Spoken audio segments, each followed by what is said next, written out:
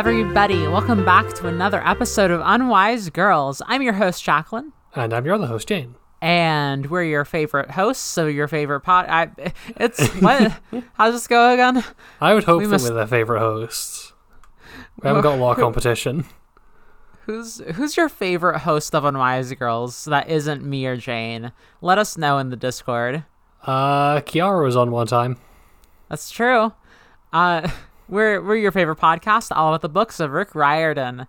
Today we continue The Son of Neptune. Jane, it's been like years since we recorded this.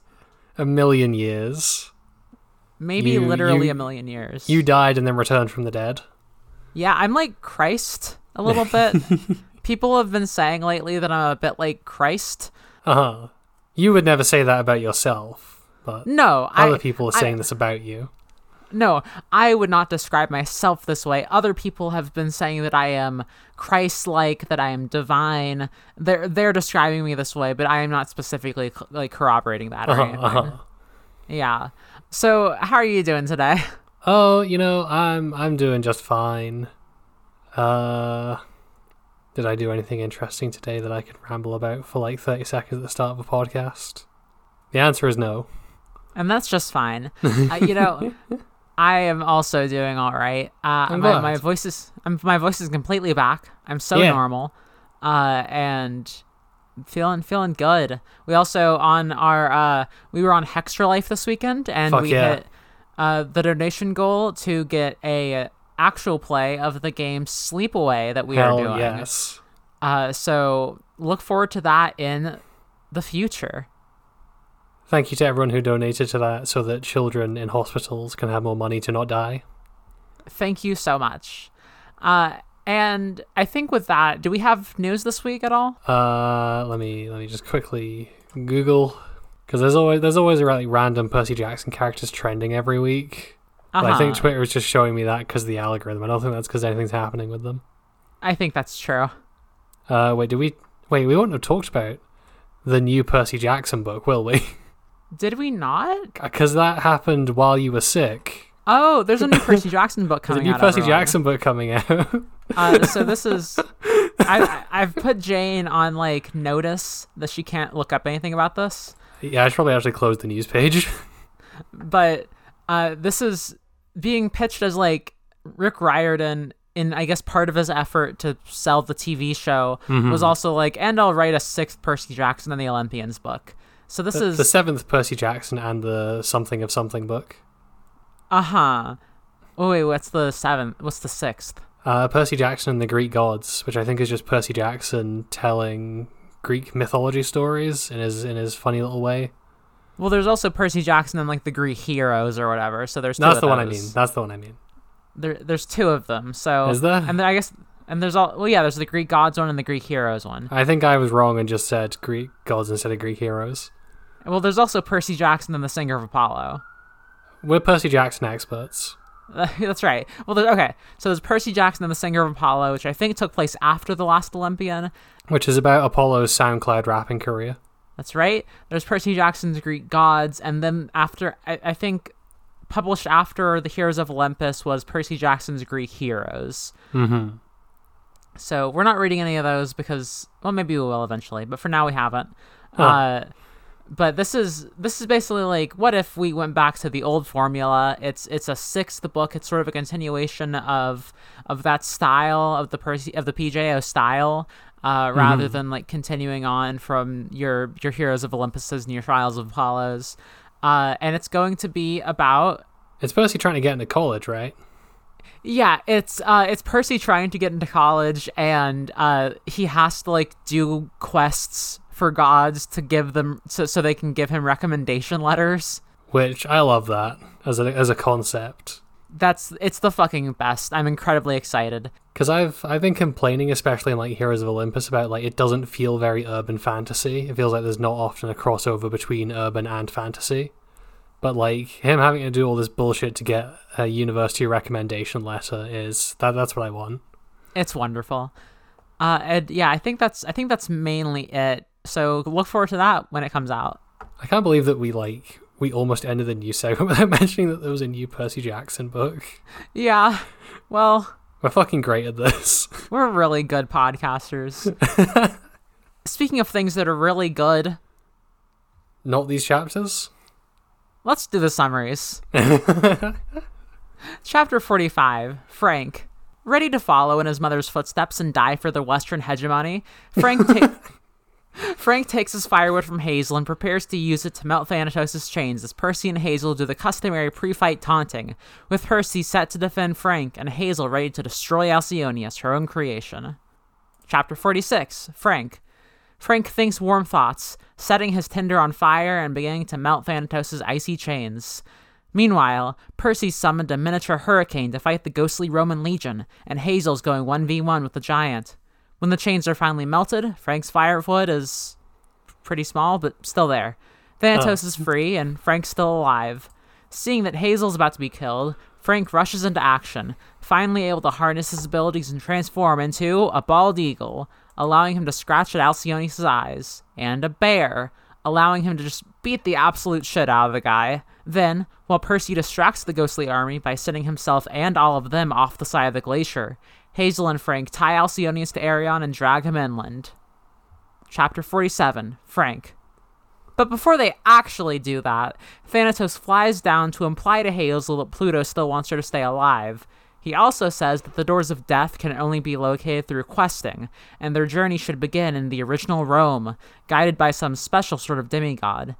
Finally, Hazel asks if Nico is still alive, but Thanatos only says that she'll find her answer in Rome before he flies off to go reap souls at Camp Jupiter. Then they get to the actual giant dragging.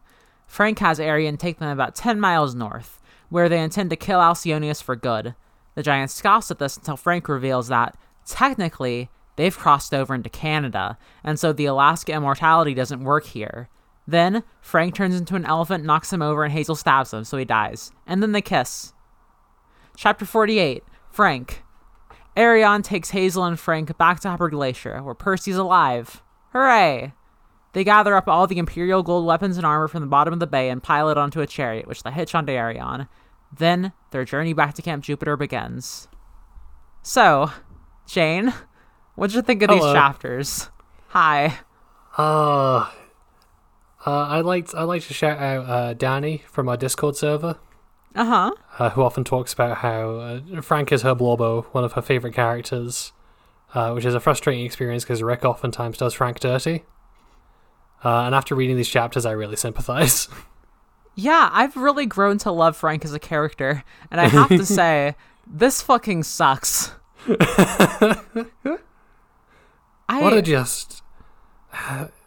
You go. No, go ahead. So these chapters are not the worst chapters of Percy Jackson that I have ever read, or like of Camp Half-Blood Chronicles or whatever that I've ever read, but they are kind of just limp and lame, and they have like the finale of Frank's arc riding on them. Yeah. So they fall completely flat, is my general feeling on these. That's exactly it. I don't see how you could ever write a character arc like Frank's and then decide this is how it's going to like be fulfilled. Mm-hmm. It's just so disappointing. I don't get it. It's like it's simultaneously it's like the respect the troops TM stuff that we're obviously gonna hate. We take that as a given. But also the entire fight with Alcyonius is like, it's the party ponies again. Right at the moment when it needs to have like a serious and threatening tone, it whiffs it and goes for comedy bit instead. Yeah. That's the thing. It goes for the comedy, and this should be a really cool... I actually think this is like a clever solution to the problem presented in the book. Kinda. Vaguely clever. It's another very convenient thing. Like, okay, so he decided to set up shop in the exact place that makes it easy to put him in Canada. Exactly. It relies on Alcyonius being a complete moron. That's true. I still think it's decent. I think the idea of like, okay, I got spoiled a little bit for this. And I just read the line, like, at one point in some Wikipedia page, like, Frank drags Alcyonius across Alaska and into Canada to kill him. And I'm like, oh, that's fucking cool. That sounds cool. It should be cool, but it's not. It's so bland. And Alcyonius goes out like a punk, also. This is This is like the literal specter of like Hazel's traumatic past. Like every bad thing that she thinks that she's ever done is built into this like one horrific monster that she like fucking was forced to birth by Gaia. And the fact that he goes out because he gets like whacked a few times and gets knocked out and then stabbed it feels like it pisses on Hazel's character as well. It does. It's bad for everyone. It just doesn't feel like it makes sense in the moment either. Like, it's not like you read it and then afterwards you're like, I don't know about that. Because what happens is, like, Frank transforms into a bear, and that gives him the strength to beat up a giant. Why? Like, I thought the giants were, like, the size of, like, buildings. They are, aren't they? Yeah, because fucking... What the fuck is his name? Jason is having to, like, fly around just to hit them in the head. Not only that, but, like, Typhon was a giant, let us not forget. That's true. I think Typhon might be a lot bigger than these ones, though. He's bigger, but, like, that's still the same tier of thing. Uh-huh. And the fact that... I don't know why bear, like, transform into bear, gives you, like, Superman strength all of a sudden. I mean, I would say that we should maybe like ask someone who's been hit by a bear, but I imagine everyone who's been hit by a bear has died, so that maybe... I guess that's true. Bears seem pretty strong, but you're right. I don't think it's like on the same level as a fucking giant. Just the fact that it's like, oh, he transforms into a bear and then is like punching dents into Alcyonius's metal body. Like, really? Okay. It just feels off. And you're completely right. This is bad for Hazel's character because a lot of this is like, it revolves around Alcyonius, who, like you said, is a manifestation of like her past.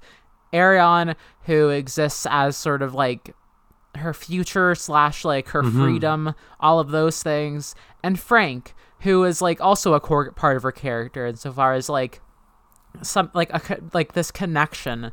And he's like her anchor to the present. Exactly. That's a really good way to put it. All of those things together should make for a great ending to Hazel's story. Or like in this book at least.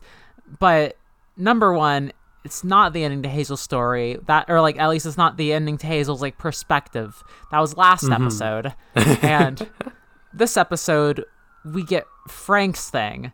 Frank's thing is the firewood. This blows for so many reasons. Yeah. God. Rick really fucking said dulce et decorum est pro patria more. What does that mean again? That it is good and courageous to die for one's country, I believe. It's the subject of a very famous anti-war poem by Wilfred Owen. Right, okay. I know you're really into poetry lately, so... Unfortunately, I am having to do poetry at the minute. So I will flex it to sound smart on a podcast. No, it's working. Yeah, this...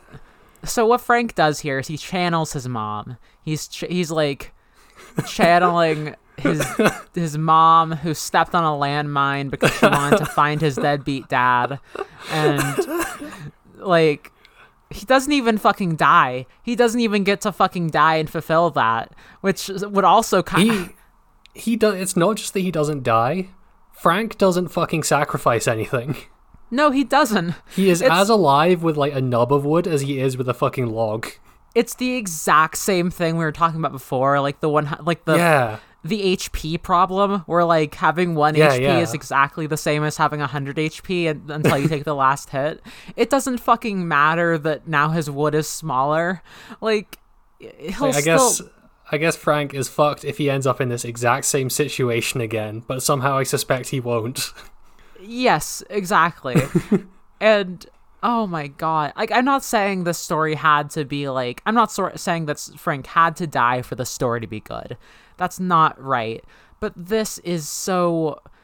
absolutely like nothing. It's a nothing. Like, okay, there's no solution. The solution is that nothing happens.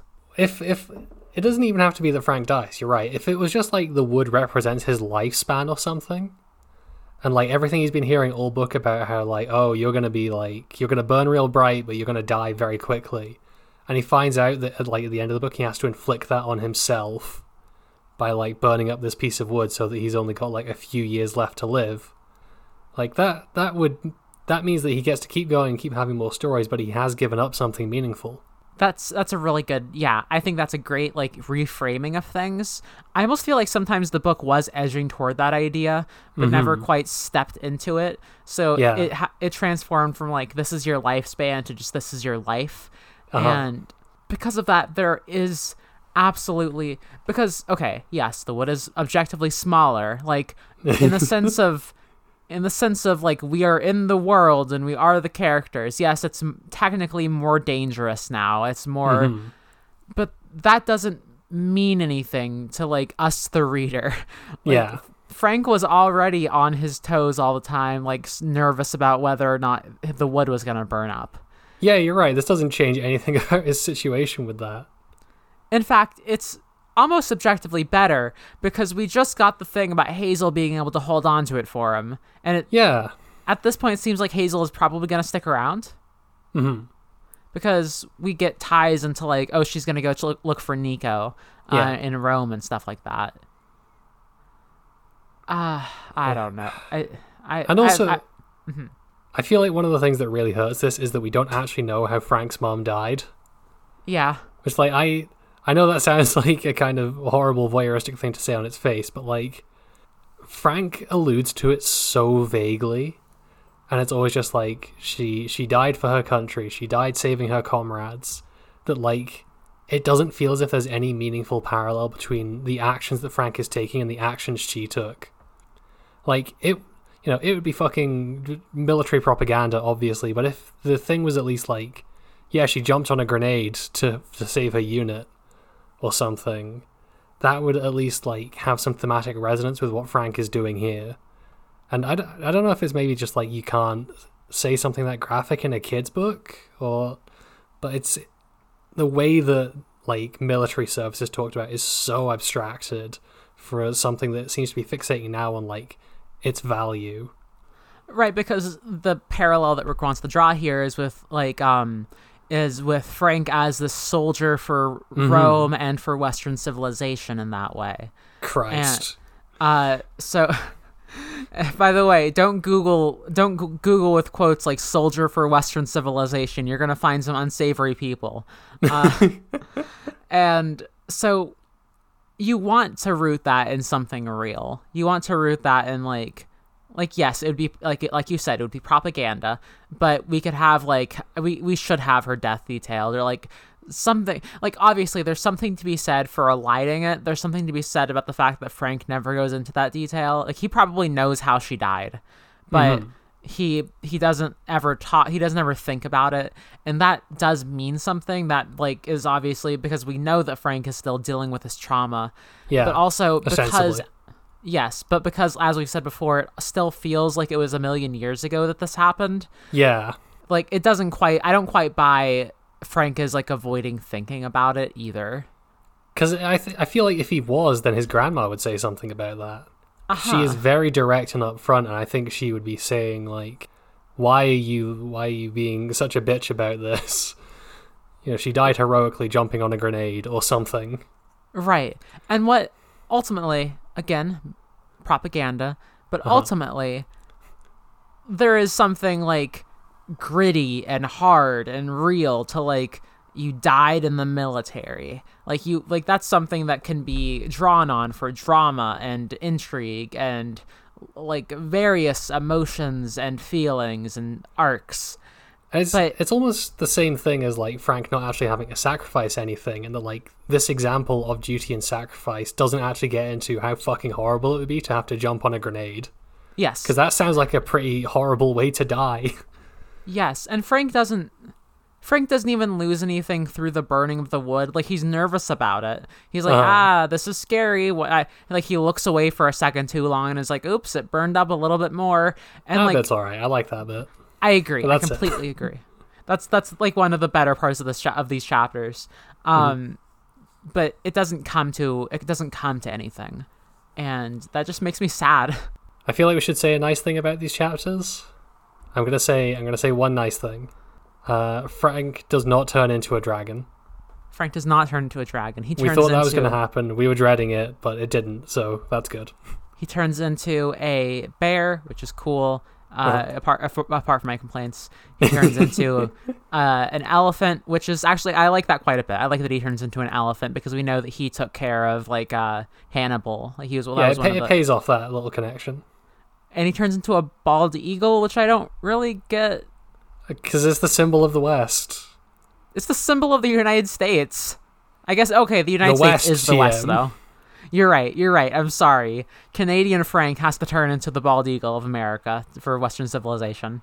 Also, I love the implication that we get from this chapter that Carter and Sadie like freaking out and like losing their shit over their vision being different and not being able to change back. Skill issue. Frank masters it immediately. It's fucking hilarious. God, you're right. That's amazing. Yeah, Frank is the most gifted, talented boy in the world, even though he even though he doesn't matter at all. Even though it doesn't matter to the story at all that he exists, apparently, because he's still just naturally good at it, so it's fine. Hazel could have just brought his wood here and like phoned him and asked him to like set it on fire. That's really true. He could have been living the good life somewhere else. Like, yes, Frank is important to the story, but when you eliminate we love Frank, but when you eliminate those stakes, it makes him feel meaningless. Yes, correct. And oh God, the nice thing I have to say about this, I guess, is like Thanatos continues to be kind of fun. He's just like weird and #quirky. I like his like he refuses to call the doors of death the doors of death. He only calls them the doors of me. I do like that. That is a good bit. We also because of him tap into a rich vein of early 2010s humor that I do not miss at all. Which is character who does a thing, pulling out an iPad and saying, "Yeah, I use an app to do this," and that's the joke. Oh yeah. Oh, believe it, because Thanatos is. This is like a He's got vision. Skype. He's got Hades on Skype. Oh my God, I fucking hate that. No, it's not inherently bad, but it is like it clashes, I guess, a little bit, because like every time we see a character like pull out an iPhone or whatever, he's supposed to be sort of like removed from mortality in that way. Yeah. Or at least it kind of felt like he was being presented like that because he doesn't have like a modern American form. Exactly. But he does have an iPhone, so I guess whatever. Of course, now we know that Thanatos is using that app to get like gig economy workers to staff his border security operation. Oh Christ! I mean, we get some setup here for the next book, or presumably, or like the rest of the series, I guess. I would guess so, yeah. Like they haven't found the doors of death. This is a sea change, I guess, in how these books work, because we're going to have an unfulfilled prophecy here. That's true. Like, the doors of death were mentioned in this, like what the quest for this one was to go find the doors of death, right? Yeah, it was to close the doors of death, rescue Thanatos, and do that. So, and they haven't finished the prophecy. Yeah, so that is interesting, because we usually get like at least a little wrap up on the smaller one. Obviously, the doors of death, now that I think about it, are also mentioned in the Great Prophecy or whatever, the prophecy of the Seven. Yeah. So I understand that, but I guess I was like, oh yeah, of course they're gonna close the doors of death. I'm looking at the titles of the books on my shelf. I'm gonna guess that this comes up again in House of Hades. There's a good chance. So it could be like a two book wait on this being resolved. Yeah, very possibly. I also, speaking of unresolved prophecies, I call bullshit on this being like the resolution to a Son of Neptune drowning. Because if it is, I hate it. Because who was the Son of Neptune that drowned? None of them? So the interpretation that they come up with is because Percy fell off a cliff and a bunch of monsters went with him and drowned, that the cut-off bit of the prophecy must have been like, a Son of Neptune will drown a bunch of monsters. Which is definitely how prophecies go. That's definitely how prophecies go. Also, like, Percy makes a big deal in this chapter about how, hey, I'm not the son of Neptune, I'm the son of Poseidon. So I don't... It feels very strange that would actually be how the prophecy goes. I still think Arion's going to drown at some point. I agree. This horse needs to go in the fucking ocean. I thought it would be in these chapters, to be honest. Mm-hmm. But I guess we'll just have to wait and see. Them finding all the Imperial gold, that's actually kind of like a nice payoff for something that was a nice little just like easy setup and payoff. Like we discover early on that they're just like, oh, we're out of gold and weapons and armor, and oh, there's all the golden weapons and armor and stuff. It's at the bottom of the bay. Of course it is. That's where they went. I'm glad that these chapters suck so much that we are like at the point where we're digging for compliments. It's like, yep, basic storytelling is happening. I guess the ghost just died, huh? Yeah, Thanatos just says like, oh yeah, Percy, if you kill them now because I'm free, they'll just die. And I guess he did kill them. He did do that while doing his little Ninjago spin. Sorry, is that a thing? It is. Because it says he turns into like a little hurricane while he's fighting. Like I know that those little fucking Ninjago things, you put them in a little like Lego Beyblade and spin them around to make them fight. That's pretty cool. I want to build like a Lego Beyblade. Let's do that. And then we can send it across the ocean to fight. Spin them out. Get 2 ice ones and they'll like spin out and meet in the middle of the Atlantic Ocean. Hell yes. God, yeah. The chapters were each like, none of them. There wasn't like a meaty one among them either. Yeah, they're like, very short, which is also lame. Yeah, they're short. They're not contentless. Like, I'm not particularly content with how they go either. And, well, hey. Wahoo! Be here all week, folks. And oh man, yeah. I don't know. This Hazel should have gotten more with like this should have been more focused on her. Been a better resolution for her character. And then they kiss. Hooray. Oh, sure. Here's another weird complaint I have that it kind of feels like this is already breaking the rules of the series established. Yeah. Oh yeah, I know exactly what you're about to say. Was this really a god and demigod working together to kill Alcyoneus? Absolutely not. Because I can already hear the explanation, like, oh, Ares helped Frank by something. Because Ares he gave him his gift of tactics. But that's not how that works, is it? Yeah, that's bullshit. Like, the way that this worked in the last book was that Jason had to directly ask Zeus, hey, could you, like, throw a lightning bolt at this fucker and kill him? Like, there is a world of difference between that and this. Now, we can talk levels of indirectness. Obviously, that is still indirect, but, like, Zeus didn't have to come down and punch the guy in the face. I feel like that is pretty direct, because I feel like my mental image of how that went is that Zeus is literally sitting on a cloud and like aiming the master bolt at this fucking guy. Yes, I think so. But it doesn't have to be as direct as like punches in the face is like I guess what I mean. Like they don't have to be literally standing side by side. But it feels so weak to be like the thing. It's not even like Ares shoots a gun from really far off or something like that, and like the bullet flies at him from 1,000,000 miles away, or like. I just realized what it should have been. What? He should have used Grey, because Grey was a gift from Ares. A more tangible gift from Ares than tactics. Yeah, and not wasted the charge off screen during a fucking train attack. Like this would have been an actual payoff for that thing. Yeah, and that could have tied into like the like suspense around Grey actually doing something.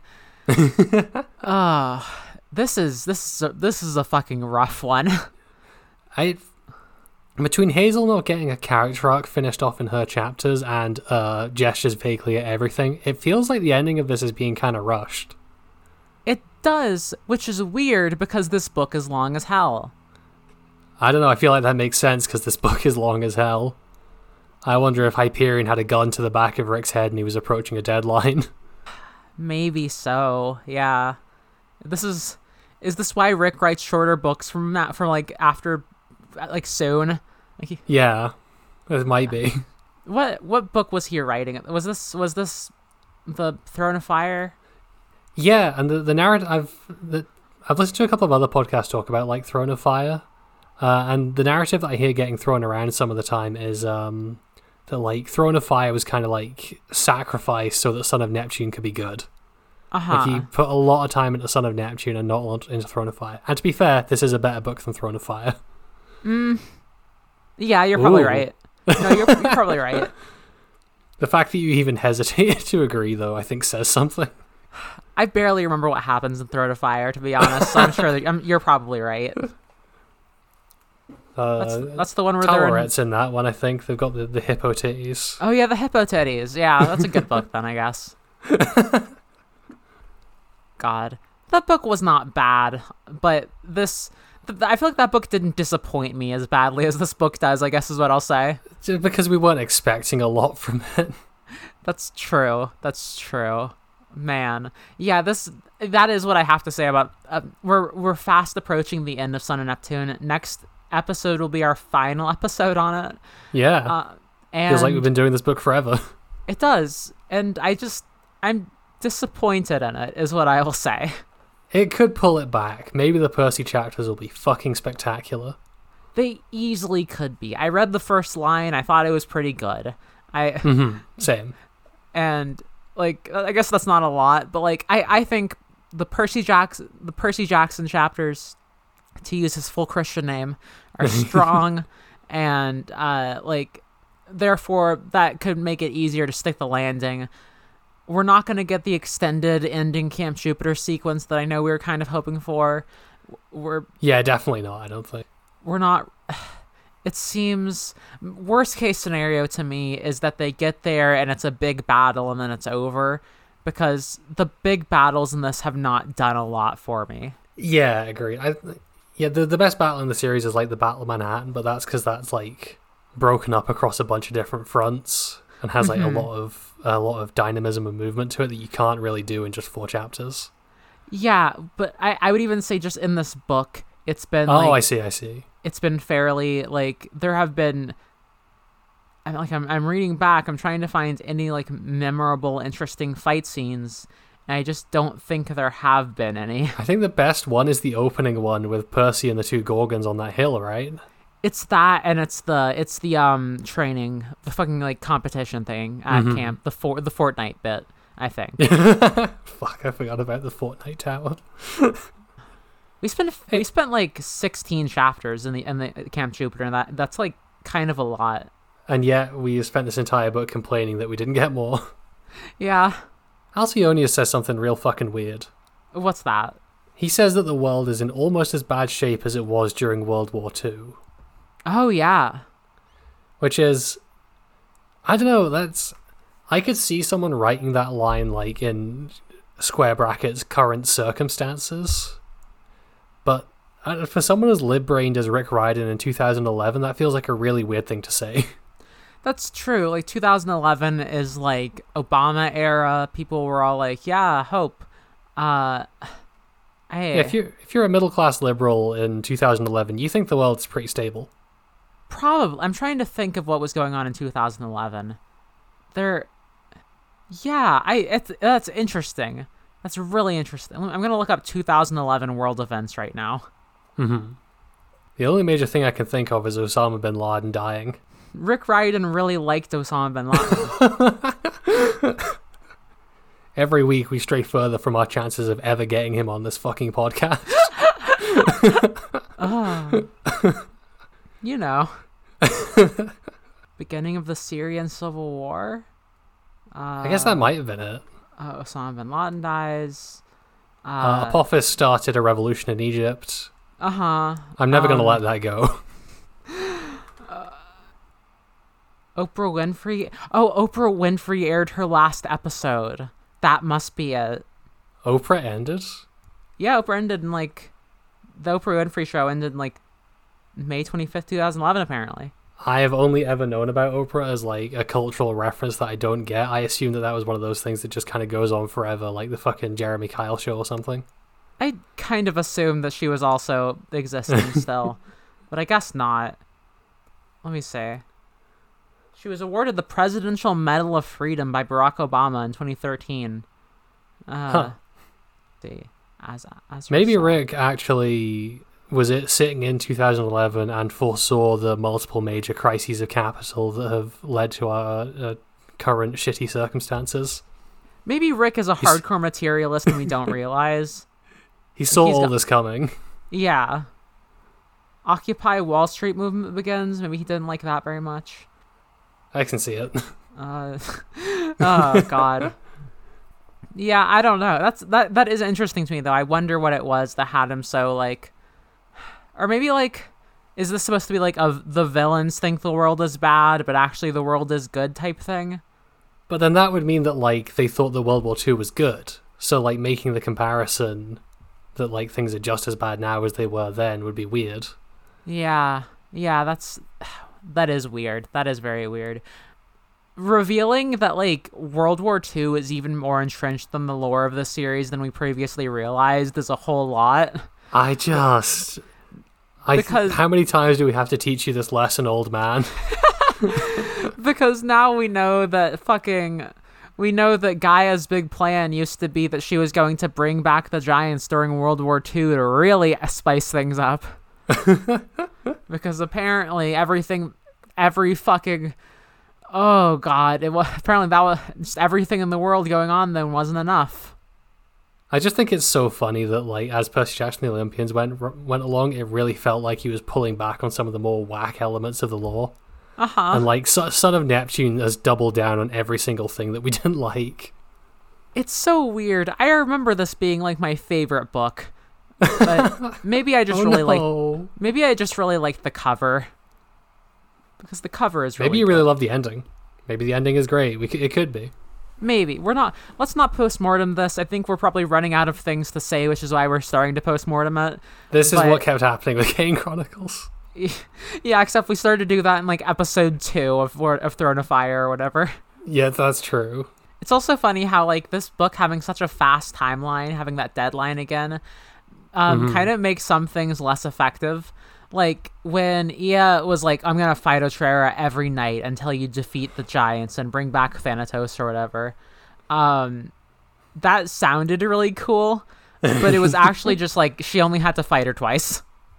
Has that only happened? Oh, fucking hell. Yeah, it's been 2 nights, I believe. The timeline in this book has been truly fucked. Yeah. It feels like every single chapter is like, yep, tomorrow morning, Feast of Fortuna. Basically,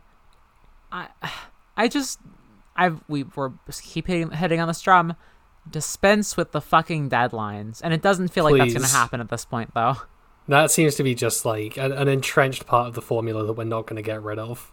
Yeah. I really wish that Alcyonius had a bit of like internal conflict or like any kind of deeper characterization. Because I feel like there is a way to make the absolutely unnecessary L that he takes at least a little more understandable if you do that. Right. Because his entire deal is he can't die if he's in Alaska. And the thing he chose to do was like set up shop 10 miles away from the border. And like, I don't know, if you're Alcyonius, why do you not just go to the middle of Alaska, like as equidistant from as many points of the border as possible, and set up shop there? And like, if he had a little bit of dimensionality, we could explore maybe like, I don't know, maybe he's like, my immortality is a prison. I can never leave Alaska, and it fucking sucks. So he's been like slowly moving his base closer and closer to the border, maybe without even realizing he's been doing it. But there's nothing in the text to support a reading like that. Yes, there's no evidence of that. There's nothing. Alcyonius doesn't have much of a character. Like even the guy, the giant who was like introduced at the end of the last book, who was like, I'm the big giant. Like he didn't more to him than there is to Alcyonius, I feel like. And yeah, at least fucking the dude who kidnapped Piper's dad, at least he was like cunning, you know? Yes, exactly. Alcyonius is just kind of a big boasty villain, and we had a lot of big boasty villains. And I really think it kind of just makes it feel like Gaia is like really bad at making plans, or like bad at world geography or something, which is weird for the Earth. She is the world. Yes, very weird. It's also, actually, come to think of it, it's extremely strange that like the forces of nature and like the destruction of civilization give a shit about national borders. Yeah. Like I get the concept of like, you know, this is like where the influence of the Greek gods ends, but it's weird that it's not more porous than that. Right. Why does Gaia care about borders? Because we know that she doesn't like borders, and Thanatos does like borders. So shouldn't it be like by ecosystem or something? Like they go into a different, I guess maybe it's a different it's like a different if you go to a different Minecraft biome, you die. Right, exactly. But I don't know. Fucking weird book. Maybe because the Greek gods are right about everything, and therefore borders are just kind of like an unimpeachable fact of the world. I guess they might be. Maybe, yeah, Jane, maybe we just haven't thought about it enough. Maybe borders are real, they're important, and we need to protect them. We need to protect borders. Don't clip that. I feel like Alcyonius has had 20 years to just chill out in Alaska, and he's been doing fuck all. I feel like he should have like worked on some kind of political sabotage and like tried to expand Alaska so it's like the entire North American continent. That'd be really good. Because if the borders are what counts, then yeah. Legitimately. Like he should have bought. Okay, he should have. Alaska always has been. He should have hollowed out like a company. He should have hollowed out a company, and he should have like puppeted them and done the sort of like long-term scheme. He would eventually be defeated by this guy, something Jackson, and God. read Trace Navarre. It's good. It would improve everything about this ending if he said curses foiled by a Jackson once again as he dies. Mm-hmm. Yeah. Alcyonius has no goals or plans and is once again just like below a video game boss. Like not even cool enough to be that. He's the biggest wet fart of an antagonist we've had since like maybe Polyphemus. He's just like Polyphemus is the thing. Like not in the joke bit, like he's just like Bartway. He is exactly like Polyphemus. Mm-hmm. This feels like it's the fucking Sea of Monsters of like Heroes of Olympus already. Which makes sense. This is why all the Sea of Monsters lore was coming back, because it's the second book that's kind of shittier than the first one. Yeah. Which is I think early on we were really high on this book too. We were. Which makes this, oh god. I don't know. Do we have much else to say about this? The final thing that these chapters do that shits on Frank's character arc is that the side effect of Alcyonius being such a fucking bitch and so easy to take out is that it makes it impossible for it to be like a punch the air moment when Frank masters his powers. Because who cares? You could have taken this guy with one hand tied behind your back. It would have been cooler if he'd like been fighting the Griffins or whatever. Like, I don't know. I don't fucking know. This does just feel like the last random encounter. Yeah. As opposed to like a properly thought out ending. Like, Rick's just behind his fucking DM screen rolling his little dice. No, it really is the world's shittiest encounter. Like the world's shittiest campaign. Like, okay, Percy comes in as like a level 10 character, so they give him amnesia to nerf him a bit. But and then also take away his invulnerability. Also that Christ. Oh my god. God, we've come up a little bit short on these chapters, but that's also because these chapters come up short. They came up short on us. It's their fault. I think that's all I have to say for them today. If you have complaints about the length of this episode, please forward them to Rick Riordan. It's maybe next time we're finishing the book, folks. After that, we'll be doing what's it called? Mark of Athena? No, the Demigod Diaries. Oh shit, yeah, I forgot about that. Yeah, yes, the Demigod Diaries is next up. Yeah, Demigod Files the last one, I think. That's right. I think originally the reason we said that we weren't going to do the Demigod Diaries was that we were really excited about returning to Percy's POV in like the main story instead of like doing it in a side book. And yeah. Oh, this is how he falls off a fucking cliff and he comes out the best in these chapters. No, he's just doing epic shit while everyone else is just off like... He's just being cool and summoning a hurricane and fighting a legion of ghosts. God, yeah. He gets to make his little quips. He gets to do the Percy Jackson thing. And it's not enough to save these chapters. It's really not.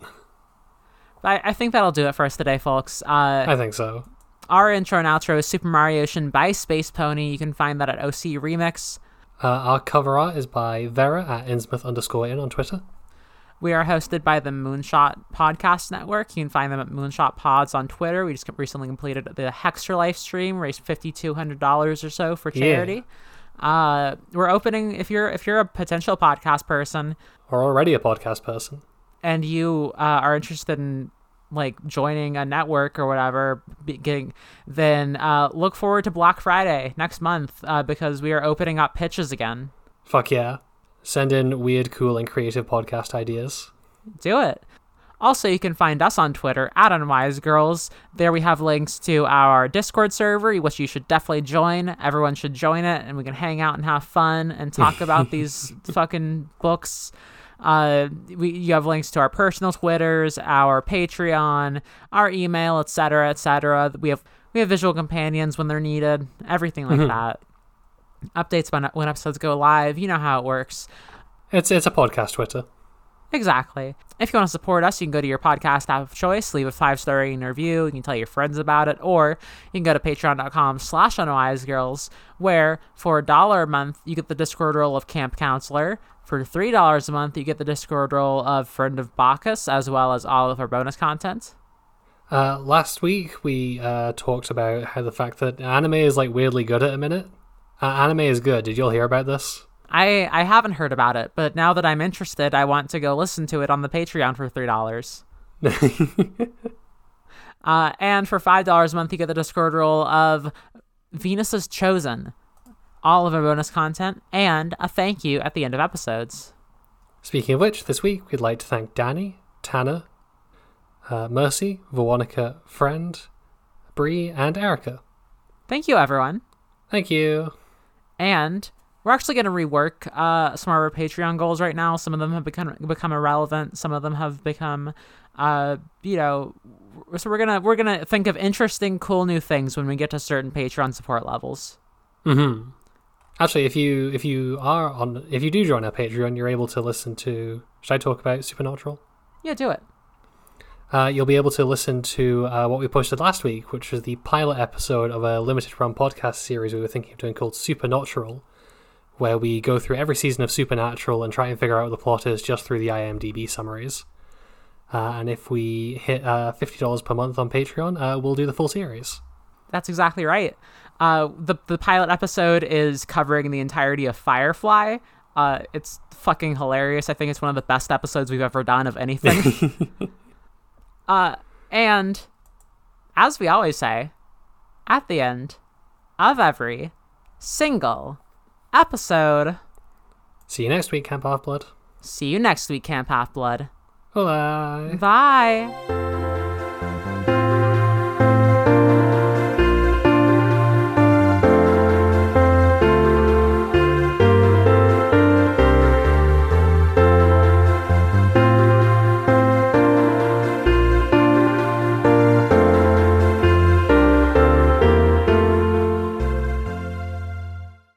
Nicole was your typical hopeless romantic, moonlighting as a fanfiction writer. Claudia was a hard-headed activist with a YouTube channel and a mysterious past. When Nicole hit a deep funk in her writing, Claudia suggests one of her hidden passions, romance novels. Now the two have fallen into a world of endless handsome hunks, doe-eyed damsels, and lascivious lovers. It is now their sacred duty to rank these novels on 3 criteria. Their steaminess. I had to fan myself off. Their dreaminess. She's not missing anything without him, but he makes her life better. And their meminess. Cal wouldn't be in some small-town pie-eating contest. That's not why he left me. Join our heroines every other week as they overcome unhealthy relationship archetypes, thesaurus-abusing authors, and anatomical inaccuracies to prove that love can conquer all on the 3 Little Words podcast, only on the Moonshot Network.